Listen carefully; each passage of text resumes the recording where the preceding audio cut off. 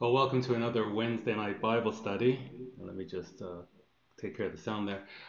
This is such a fascinating book, the book of Judges. We opened up last week with the introduction to Judges, and I believe we just covered verse 1 of chapter 1. God willing, today we'll finish chapter 1 and just set our perspective for the rest of the book. I apologize in advance. This is live, and what I usually like to do is record it so that we have less problems with the technology. So on Sabbath, when we were broadcasting, there just seemed to be a lot of latency. I guess with everybody in quarantine, there's so many people are using video and perhaps that weren't using the bandwidth before. It's now being somewhat compromised. So if you are having trouble with the bandwidth, this is being recorded. It will be in the archive, and you will be able to watch it at your leisure. And I find the recording, regardless of what's happening in the broadcast, when we review the recording, it's fine. So hopefully there are no trouble. There's no problems tonight. But again, if you are having difficulty, not a problem. We can ensure that it'll be in the archive on YouTube, on the app, and on CGI, or on the app, but also YouTube and Facebook as well. Let's open with a word of prayer, and then let's get into the study for this evening. Our Heavenly Father, we come before you just so grateful. The whole world knows that we are in unprecedented times. We are in uncharted waters. And although people know that there's something wrong, that they don't know what's coming next, Father, we can have great assurance because we understand your word. And there's just such richness in your word, Father, and such insight. We just hunger and thirst for this understanding. We pray, Father, that you'll help us to keep digging deeper and deeper so that we can have this assurance and confidence in Christ as we walk in a very dark and uncertain time. We praise you, Father. We thank you. We ask your blessing now in Jesus' most holy name. Amen. So we will get into the study for tonight. And we did open up with some introductory material last week. I don't want to go back over that material, but I do want to cover a little bit more context as we get into Judges. It's just so powerful. And I think if you haven't done Second Isaiah, that's in the archive. I think it'll be very helpful as we go through Judges that you remember and recall the prophecies in Isaiah, because it all just weaves together beautifully, and it will give us a great understanding of the situation that we face today. I want to start in Deuteronomy. So in Deuteronomy 32, and we actually reference this because Isaiah references this in his prophecy, so we had covered this when we studied Isaiah, but I do want to cover it today. And he just says, "But Jeshurun waxed fat and kicked." You are waxen fat, Jeshurun being a name for Israel in their glory. You are waxen fat. You have grown thick. You are covered with fatness. So they've just been blessed. And this is Moses prophesying of the future of Israel. But he says, in this time of glory, he says, "Then he forsook God, which made him, and lightly esteemed the rock of his salvation." So Moses is seeing all of this as a prophet of God, looking into the future of Israel. And he sees Israel. He said in Deuteronomy 30, when all these blessings and curses have come upon you. So Israel will be blessed, but then they'll also be cursed because they're not going to be faithful to the covenant. He says, they forsook God, which made him, and lightly esteemed the rock of his salvation. They provoked him to jealousy with strange gods. With abominations provoked they him to anger. This is Moses seeing the future of Israel. They're going to mix themselves up with strange gods. They sacrificed unto devils, not to gods whom they knew not, to new gods that came newly up, whom your fathers feared not. Of the rock that begat you, you are unmindful, and have forgotten God that formed you. This is the prophet Moses. Dropping down, continuing verse 19.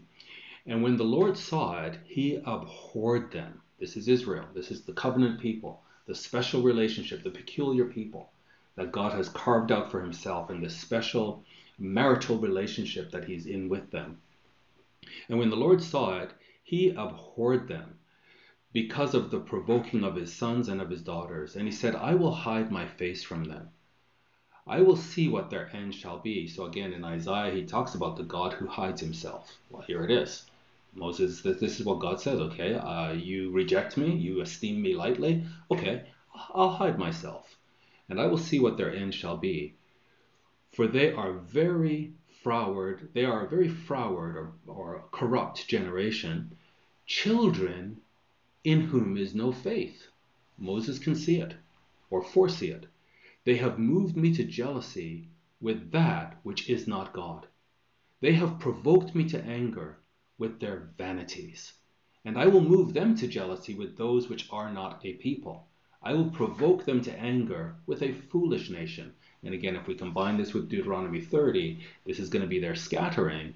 But then in that scattering, God does not forget the covenant. He uses that to drive them to a true, wholehearted repentance so that he can bring them back and have the true relationship with them that he always wanted. He goes on to say, so he's going to provoke them. Verse 39, see now that I, even I am he. And so Isaiah repeats this. It's repeated in Revelation. There's only one God.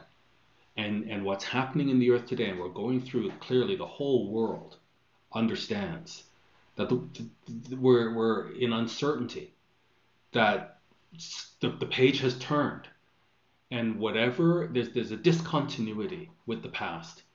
Whatever has governed us in the past, whatever guideposts we have in the past, they're all out the window, and everything is up for grabs now. In there's a reconfiguration, and certainly those who have always been seeking global domination, they're not going to let a crisis like this go to waste.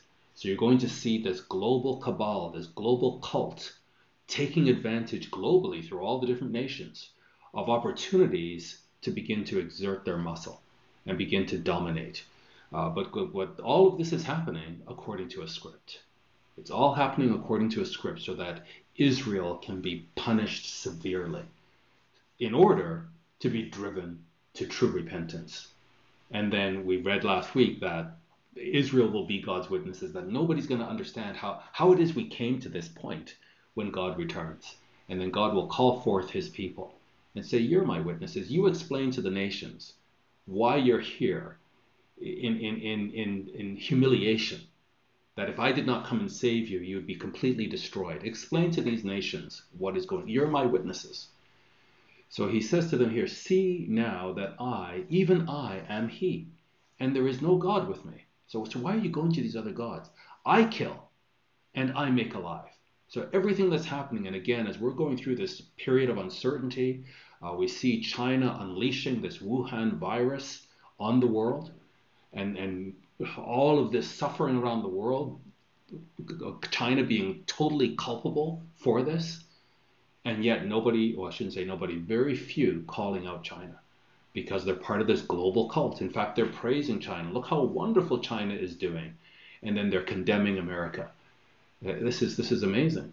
But all of this is God who's saying he's the one that does this.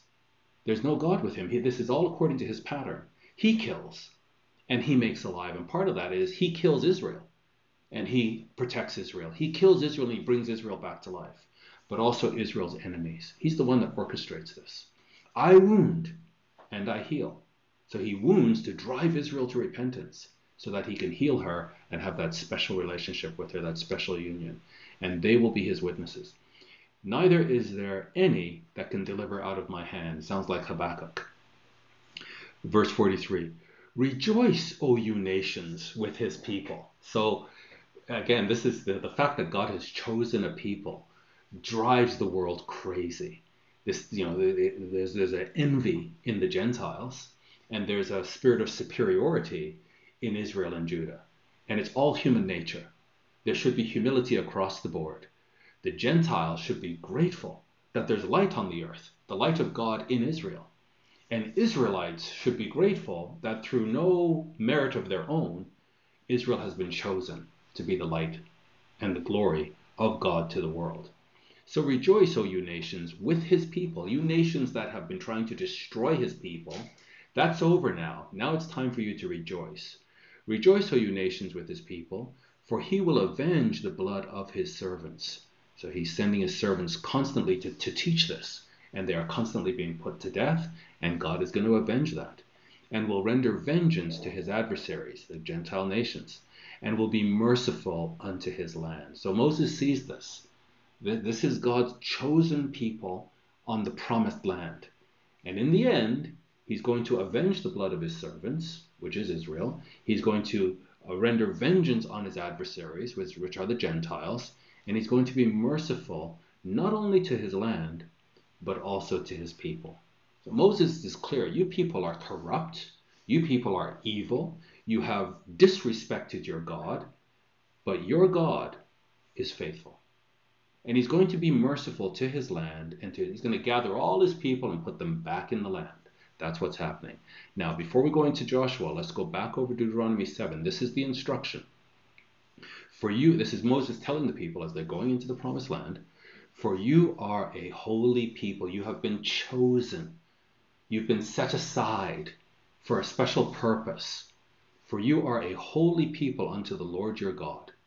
The Lord your God has chosen you to be a special people unto himself, the God of the universe, the creator of humanity, who made humanity in his image and likeness, who promised in the prophecy in the garden to Eve that the seed will come and redeem mankind. Well, this is the plan, how he's going to do it, through Israel. He says, he's chosen you to be a special people. Why? Because of Genesis 3. You're the mechanism. Abraham's seed is the mechanism through which he will save the world.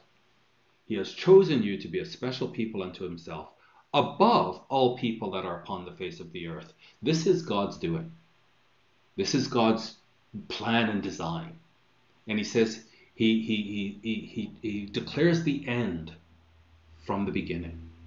And from ancient times, that which is not yet done, saying, my plans shall stand. It doesn't matter. There's nobody that can frustrate his plans. And so he's chosen these people to be a special people above everybody else. So there's Israel and there's everybody else. And Israel is to be a peculiar nation above everybody else. The Lord did not set his what? His love. God has set his love upon these people. That's why we have the marriage union, so that we can understand, to begin to scratch the surface of the profound love that God has, the covenant love that God has for his people. He says, the Lord did not set his love upon you, nor choose you, because you were more in number than any people. It's not because you were some majestic people and so let's use you because you're more powerful than everybody else. No, you were the fewest of all people. You were slaves. The Egyptians had you bound hand and foot. You were going nowhere. And that's when God chose you.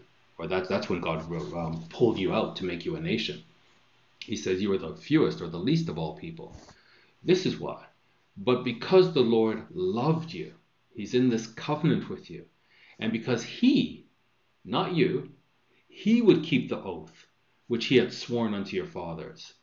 That's has the Lord brought you out with a mighty hand, and redeemed you out of the house of bondmen from the hand of Pharaoh, king of Egypt. So we saw last week that God gave Mount Seir. Esau and Jacob were brothers, and he gave Mount Seir to Esau, and then he sent Jacob into Egypt, where Jacob would be enslaved, to fulfill the prophecy to Abraham.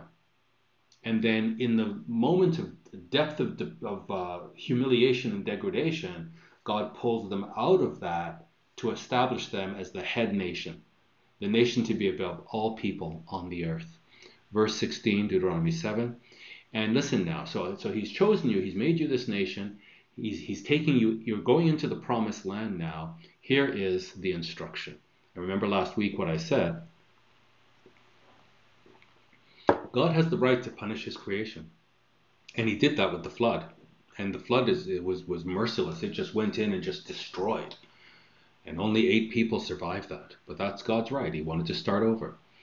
These people that occupy this land, that Moses is telling the children of Israel to go in, it's the land that's been promised to you. These children of Israel are like a flood. And they are to go in and destroy these people. Why? Because they are children of that filthy man named Canaan. And their whole nation is began with the corruption and the lewdness of mind of Canaan. And the whole culture was lewd and violent and horrible. And God's like, okay, I've had enough. I'm going to wipe these people out, and now I'm going to bring my people in and establish righteousness, and the whole earth will learn from this righteousness. Ultimately, these same people that are wiped out will be resurrected. We go to Revelation chapter 20. And they will be resurrected, and they will be taught. And they will have the opportunity to choose a clean life or to continue in their filth. But here's the flood. He says, you shall destroy all the people. How many people? What percentage of people? You shall destroy all the people which the Lord your God shall deliver you. Your eyes shall have no pity upon them, neither shall you serve their gods, for that will be a snare unto you. So how many people should be destroyed? Everybody. And how much pity should they have upon these people? None. And should they entangle themselves in their gods? No, that'll be a snare. If you shall say in your heart, these nations are bigger than me, they're more than I, how can I dispossess them? You shall not be afraid of them, but shall well remember what the Lord your God did unto Pharaoh and unto all Egypt. So the nation began with God's mighty hand, pulling them out of the bondage, the stronghold of Egypt. That's how they began. And now as they go into the promised land and they face these mighty nations, they're not to look the fact that they're small and the fact that these nations are powerful and well established. They're not to look at that and say, how are we going to do this? Instead, they're to look at what the miracle that God performed in bringing them out of the stronghold of Egypt and establishing them as a people. That's what they're to remember, and to know that God is with them and God wants these people removed from the land. Verse 21, you shall not be afraid of them. Why shouldn't they be afraid? Because the Lord your God is among you, a mighty God and terrible. Verse 24, and he shall deliver their kings, these mighty nations, he shall deliver their kings into your hand. And what shall you do? When he delivers their king into your hands, what should you do? And you shall destroy their name from under heaven. They should no longer exist. There shall no man be able to stand before you until you have destroyed them. So that's the context. And then really, we should have gone through Joshua to see how Moses hands over the leadership to Joshua. What a valiant and courageous leader Joshua was. He's helping them clear the land. He understands from Moses what part of the promised land should be assigned to which tribes. And so all of that now we come, Joshua dies. So Moses dies, Joshua dies, and then we come into Judges. Judges 1 and verse 1. Now after the death of Joshua, it came to pass that the children of Israel asked the Lord, saying, who shall go up for us against the Canaanites first to fight against them? So last week in the chat afterwards, JD asked the question, or made the statement, I think it was a question actually, if Moses chose Joshua as his successor, why is there's a leadership crisis here? Why didn't Joshua have a successor? And I think it's a great question and it's worth meditating on. My sense is that from all the promises from Moses, the understanding of what Moses said, they're going to go into the promised land, nobody's going to stand before them. I believe, and they were to do it gradually. They were not just going to conquer everybody at once, but tribe by tribe, and so that way they don't get overtaken by wild beasts. That's all in Joshua and in Numbers. So when they go in, I think when Joshua went into the land, I think he probably thought within 10 years, certainly within his lifetime, all of this would be done. And then the nations would exist as this confederation of states. But obviously Joshua didn't finish the job. And then he died. And he did not groom a successor. And so now they're asking, who shall go up for us to fight against them? And that's how the book begins. And there is a sense of, there's still this strong relationship with Jehovah. By the end of the book, and I showed that last week, they're asking the same question, but this time is to destroy one of the tribes. They have now turned on the tribe of Benjamin because of the filth of Benjamin. That Benjamin, well, the whole story of Judges is the unfaithfulness of Israel. That they do the opposite of what they were told to do. Instead of destroying the people and getting rid of their influence, they actually coexist with them. And instead of being influential and turning them to righteousness, they allow the Canaanites to influence them and turn them to the filth of Canaan. So they asked, who shall go up for us against the Canaanites first to fight against them? And the Lord said, Judah shall go up. Behold, I have delivered the land into his hand. So as they now move in, the person who, or the tribe that gets the greatest honor to go first is Judah. And that really aligns with Genesis, the blessing of Israel. In Genesis 49:8, he says, Judah, you are he whom your brethren shall praise. Your hand shall be in the neck of your enemies. Your father's children shall bow down before you. So there's a leadership role for Judah, and God is remaining faithful to the promises given by the forefathers. And sorry, this is should be Judges. Give me 1 second just to correct this. Judges, right here. Jud could be Jude or could be Judges. So I took it as Jude. So continuing now in verse 3. And Judah said unto Simeon his brother, Come up with me into my lot, that we may fight against the Canaanites, and I likewise will go with you into your lot. So Simeon went with him. So the promised land has already been divided. They have to go and claim it. So there's an allotment for Judah, and you'll see here in Joshua, when Joshua is giving them the allotments, 19 verse 1, and the second lot came forth to Simeon, even for the tribe of the children of Simeon according to their family. So the land was apportioned by lot, and their inheritance was within the inheritance of the children of Judah. So Judah is a very big tribe, Simeon is a smaller tribe, but you can see that they're adjacent and they're within the inheritance of Judah. And these are brothers. They're both children of Leah, so they have a kinship. And they're going to now, Judah saying, come with me, help me get my land. And then once we've established my land, then our tribe will go with your tribe to get your land. So as brothers, that makes sense. And Judah went up, and the Lord delivered the Canaanites. So this is the process of them going into the promised land and claiming it. And this is exactly what the Lord said he would do. And the Lord delivered the Canaanites and the Perizzites into their hand. And they slew of them in Bezek 10,000 men. It's a big army.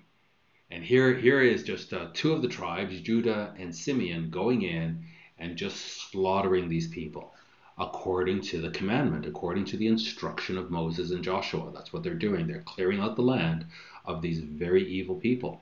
So they go in and they slay in Bezek 10,000 men. And they found Adoni-Bezek. So Adonai, the Lord of Bezek, the king in Bezek. They found him. And they fought against him. God says, I'm going to deliver kings into your hands. And they fought against him, and they slew the Canaanites and the Perizzites.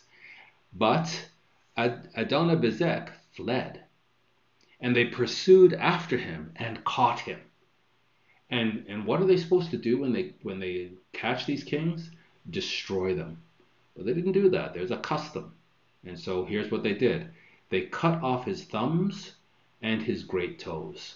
So that's a pretty brutal punishment for this king, but that was the custom within the land. And so Adoni-Bezek said, 70 kings, having their thumbs and their great toes cut off, gathered their meat under my table. And I just pause here for a minute, because I think the next assembly that I go to, well, maybe 2 or 3 years ago, I just sort of noticed this. Where I go, I think it was my son's graduation was the first time I noticed it. We're in the assembly, and before they begin, they're like, we want to take this moment to acknowledge that we are occupying the lands of such and such a tribe. That's the first time I heard that. I thought, that's odd. And then not once, but twice, just kept hearing this. We just want to take a moment to acknowledge that that we are occupying the land of such and such a tribe. And then the notion is that these people were just so holy and so righteous and so wonderful and lived in such peace and harmony. Listen, if you don't have the God of Israel as your God, then you have Satan as your God and the influence of Satan. And all of these people, these I forget the word I'm looking for, people inheriting the land, first, let's just call them First Nations. There's a word I'm looking for that just escapes me. All of these First Nations, they were violent people. They were in every nation, in every continent, enslaving one another, violently overthrowing one another, expanding their territory by capturing the other people, capturing wives for themselves. That was the nature of mankind. So this notion that, before we came to whatever land it was, that these people just lived so peacefully and they were just so loving and kind, false narrative. False narrative. And here we have indigenous, that's the word I was looking for. So here we have the indigenous people. They're just a violent, brutal, and immoral people. And the man now that it's happened to him, he acknowledges, you know what? I've just gone and I've just conquered all these kings, and then I would drag them back, and I would chop off their thumbs. I would chop off their thumbs and their big toes, and they had to beg. They couldn't. They were disabled. They had to beg under my table. And now he says, as I have done, so God has requited me. Now that's his perspective. I don't think that's Jehovah's perspective. This is a pretty brutal, torturous way of dealing with these kings. God just said to Israel, go in and kill them and have no mercy. But this is in a way a form of mercy. They let him live. They let him live, and that was not the instruction. As I have done, so God has requited me. And they brought him to Jerusalem, that they being his people, so he lived, his people brought him back to Jerusalem, and there he died. He should have died at the hands of Judah. They should have carried out the instruction, have no mercy, show no pity, clean these people out of the land. But they did, in a sense, show mercy, and he acknowledged, this is fair. I did this to so many, now it's happened to me. His people taken back to Jerusalem before Israel or Judah took possession of it, and that's where he died. Now the children of Judah fought against Jerusalem and had taken it and smitten it with the edge of the sword and set the city on fire. So they're going in and they're taking the land. And afterwards the children of Judah went down to fight against the Canaanites that dwell in the mountain and in the south. So they're just moving further down.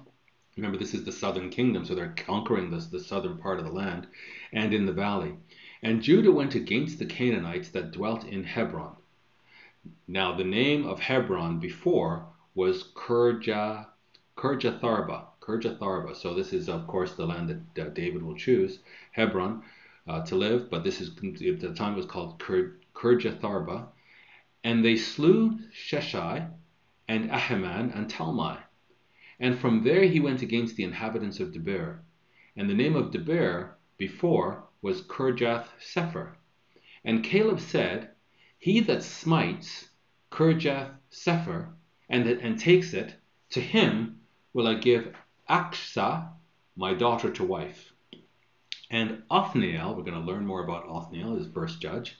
Othniel, the son of Kenaz, Caleb's younger brother, so it's his nephew, took it. And he gave him Achsah, his daughter, to wife. So here's the first marriage that we read of as they go into the land, as we begin here in Judges. And it's marriage according to covenant. As we go further now, we're going to start seeing them marry the very thing they were told not to do. We're going to see them do it. They're going to start taking wives from the Canaanites, from the people of the land. So here we see that... let me just close this. And Caleb said, I'll give Achsah my daughter to wife. And then Caleb's younger brother took it, and so he gave his daughter to wife. And it came to pass, when she came to him, that she moved him to ask her father a field. And she lighted off from her donkey. And Caleb said unto her, what would you like? And she said unto him, give me a blessing. for you have given me a south land. Give me also springs of water. And Caleb gave her the upper springs and the nether springs. So we can see here, this is a very auspicious start, wonderful start. They're taking the land.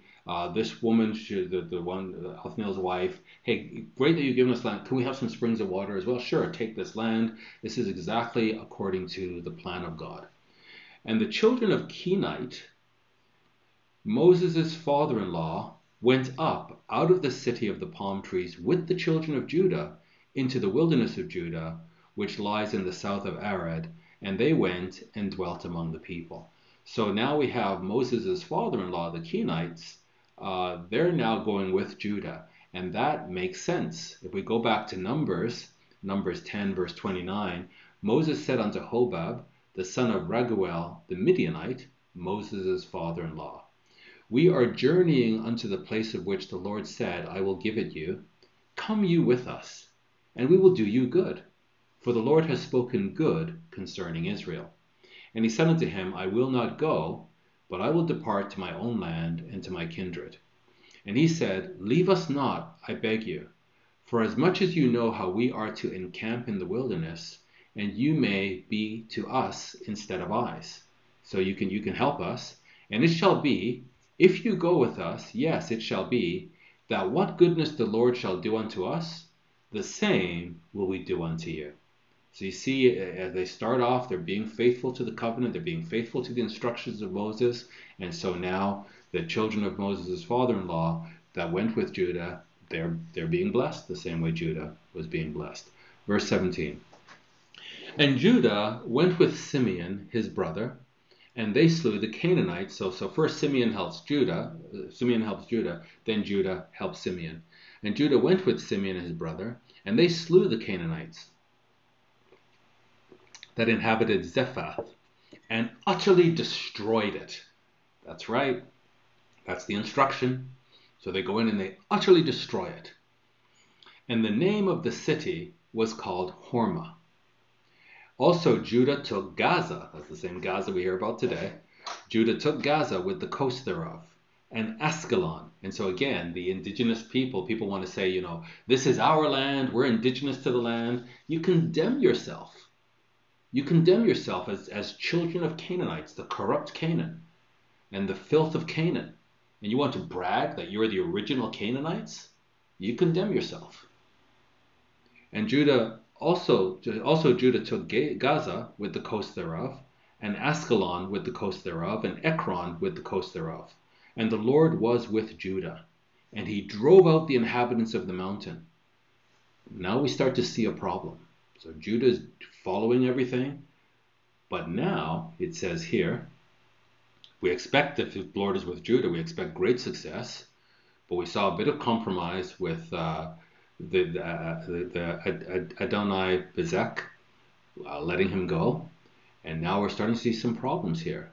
The Lord is with Judah, so we expect success, and he drove out the inhabitants of the mountain, but he could not drive out the inhabitants of the valley, because they had chariots of iron.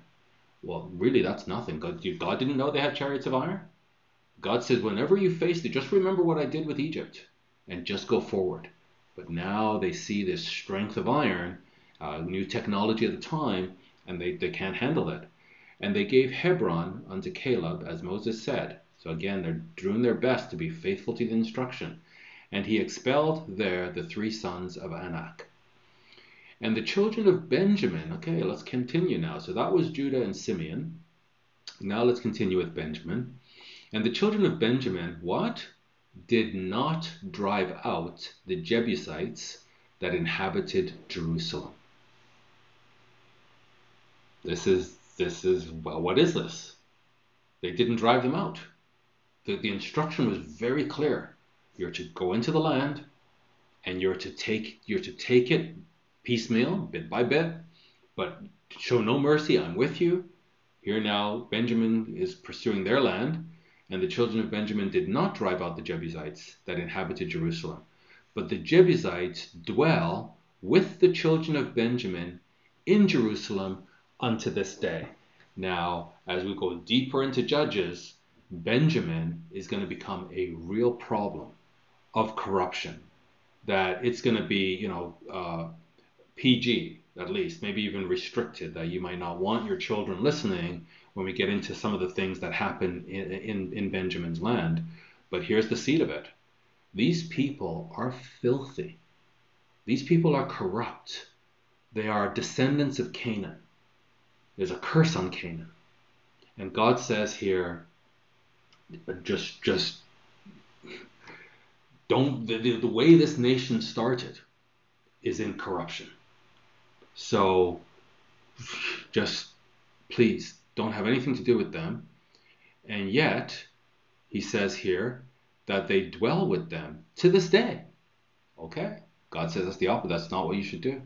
And the house of Joseph, so now we go to the north, Joseph, they also went up against Bethel, and the Lord was with them. Okay, so we expect good success if the Lord is with them. There's an expectation here. They've got to follow the instructions.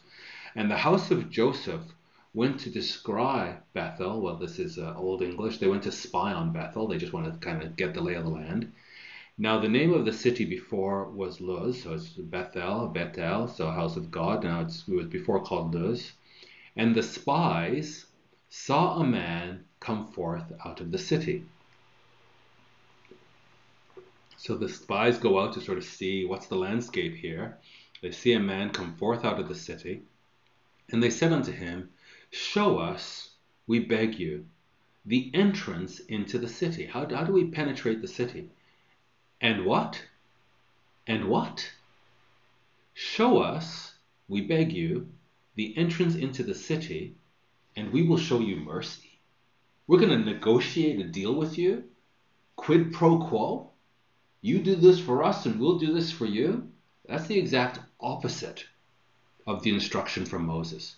You're to make no agreements with them. You are to go in and utterly destroy them. And so here's Joseph, Ephraim and Manasseh, going in and negotiating.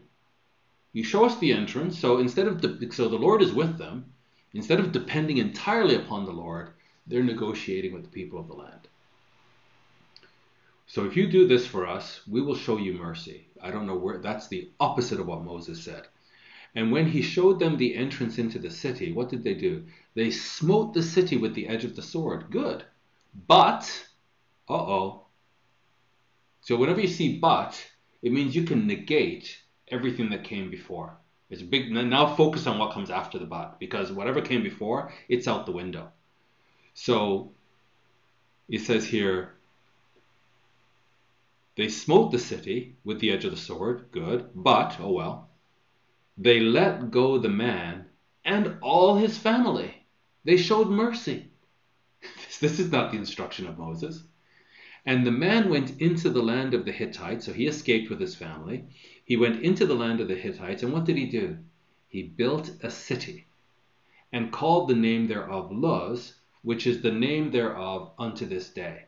So at the time of writing, and we believe this was written by Samuel, there's good reason to believe it was written by Samuel for Saul. So, sort of maybe 1300 to 1000 BC in that time period. But at the time of writing, these people should have been cleared out. But Israel is dwelling with them to this day. Neither did Manasseh, so we've got Ephraim and Manasseh, neither did Manasseh drive out the inhabitants of Bethshean and her towns, nor Tanakh and her towns, nor the inhabitants of Dor. This is how Judges begins. The people are already unfaithful. This is the time for them to go in and seize the land. God is with them. God wants to drive these people out of the land. He wants to give these people the land. He wants to establish them as his peculiar people. And he wants to use them as the jumping off point to bring the rest of the world into redemption. Neither did Manasseh drive out the inhabitants of Bethshean and her towns, nor Tanakh and her towns, nor the inhabitants of Dor and her towns, nor the inhabitants of Ablim and her towns. What's going on here? What is this? Nor the inhabitants of Megiddo and her towns, but the Canaanites would dwell in the land. This is a disaster. This is a disaster. The Canaanites would dwell in that land. What a disaster. Moses foresaw all of this. And it came to pass, when Israel was strong, that they put the Canaanites to tribute. What? So they were in forced labor. They made the Canaanites slaves. I guess and they probably learned a lot about that from Egypt. But that wasn't the instruction. The instruction was to they were strong. And the instruction was to wipe them out, to cleanse the land. This is a purge. And instead of purging them, they enslaved them and they dwelled with them and did not utterly drive them out.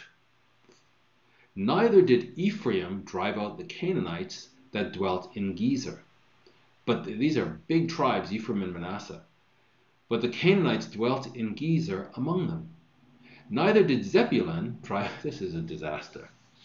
Neither did Zebulun drive out the inhabitants of Kitron, nor the inhabitants of Nahalol, but the Canaanites dwelt among them and became tributaries. They became servants, so forced labor. So there's the whole culture that began with Ham and Canaan, that God says, wipe these people. These people are horrible. Clean them out. That culture now coexists with Israel. And Israel is now going to be influenced. The very thing that Moses said, don't do this. Actually, God said it. Don't mix with them. They're going to mix with them. They're going to be corrupted. So now we come to Zebulun. He didn't drive out the inhabitants of Kitron, nor the inhabitants of Nahalal, but the Canaanites dwelt among them and became tributaries. Neither did Asher drive out the inhabitants of Akko, nor the inhabitants of Zidon, nor of Ahlab, nor Aksib, nor of Helba. I think we're getting the picture here. Nor of Aphek, nor of Rehob. But the Asherites dwelt among the Canaanites, the inhabitants of the land, for they did not drive them out. They did not drive them out. And you know, this is where people always think they have a better idea than God. And even today, among us, we have Christians, that the law is very clear, but there's parts of God's law which appear harsh to the natural man. And so because it appears harsh, we want to compromise, we want to soften it, we want to apologize for God, and we want to come up with a better idea than God. We want to be more righteous than God, instead of just doing what God says. We must do what God says and be faithful to the text. But no, we're just like the ancient Israelites. We're just like them. We're more righteous than God. So they did not drive them out. Neither did Naphtali. So after, you can see this kind of contagion as well. Like, hey, you kind of look around you. What are your colleagues doing? And you end up doing the same thing as them. Neither did Naphtali drive out the inhabitants of Beth Shemesh, nor the inhabitants of Beth Thanath, but he dwelt among the Canaanites, the inhabitants of the land, the very people that God said, go in and wipe them out. Nevertheless, the inhabitants of Beth Shemesh and of Bethanath became tributaries unto them. So there's this ongoing relationship now. And the Amorites forced the children of Dan into the mountain. They're supposed to just go in and conquer these people. But instead, they're having to retreat. The Amorites forced the children of Dan into the mountain, for they would not suffer them to come down to the valley. They wouldn't allow it. God says, when you see these people, these powerful people, don't think about their power. Think about my power. Think about how you were established as a nation. Think about how powerful Egypt was. None of these nations are as powerful as Egypt. And think about what I did to Egypt. But the Amorites would dwell in Mount Heres, in Aijalon, and in Shalbim, yet the hand of the house of Joseph prevailed, so that they became tributaries. And again, that wasn't the plan. So they're strong, but they're not carrying out the plan. And the coast of the Amorites was from the going up of Akrabim, from the rock and upward. So that is how Judges begins. So this is how these peculiar people have been chosen by God as they go into the land. This is how the whole project begins, with this great failure of Israel to the covenant. Now, by the end of the book, By the time we get to the end of the book of Judges, there's only one conclusion we can come to, and that is Israel is a complete failure. The project is a failure. These people are a failure. It's over. It should be. And yet, even though this is how the story begins, we have this whole history of Israel. From that time of the Judges right up to today, God has not forgotten Israel. And when I say Israel, I mean all 12 tribes, not just the Jews who are in what the land that we call Israel today. That's just one, I shouldn't say one tribe. It's, Judah was Judah, Benjamin, probably have Simeon mixed up in there and a little bit of Levi, but the Jews, the southern nation, the southern tribes. These northern tribes are also part of Israel. They're also part of this covenant. And everything is in the Torah, that this covenant is eternal. And God's plan for this people will not be frustrated. And Moses told the very people, these curses are going to come upon you because of your unfaithfulness, but God's blessing is going to come upon the very same people. The descendants of these people and these very same people are going to be resurrected. And God's word is God's word. He cannot lie. And now we have this whole overlay of what God is doing with the first fruits and how he's grafted Gentiles into Israel. But it's still Israel. And all of that we covered in detail in Isaiah. So if you need a refresher, I would encourage you to go back over what we studied in Isaiah. If you haven't studied Isaiah with us, I encourage you to go into the archive and study Isaiah, because it will just make so much sense when we have that overlay of Isaiah's prophecy, which is like a mini Bible. The whole Bible is in Isaiah. It'll make so much sense. So let's stop there. That's Judges 1. We're well into the book now, and then God willing, next week we'll continue with Judges chapter 2. What a mighty God we serve. Jesus Christ, the Son of God, is our Savior, our Redeemer, and he's faithful to his word. We can have confidence no matter how dark, no matter how uncertain the times are around us. He is our rock. God bless.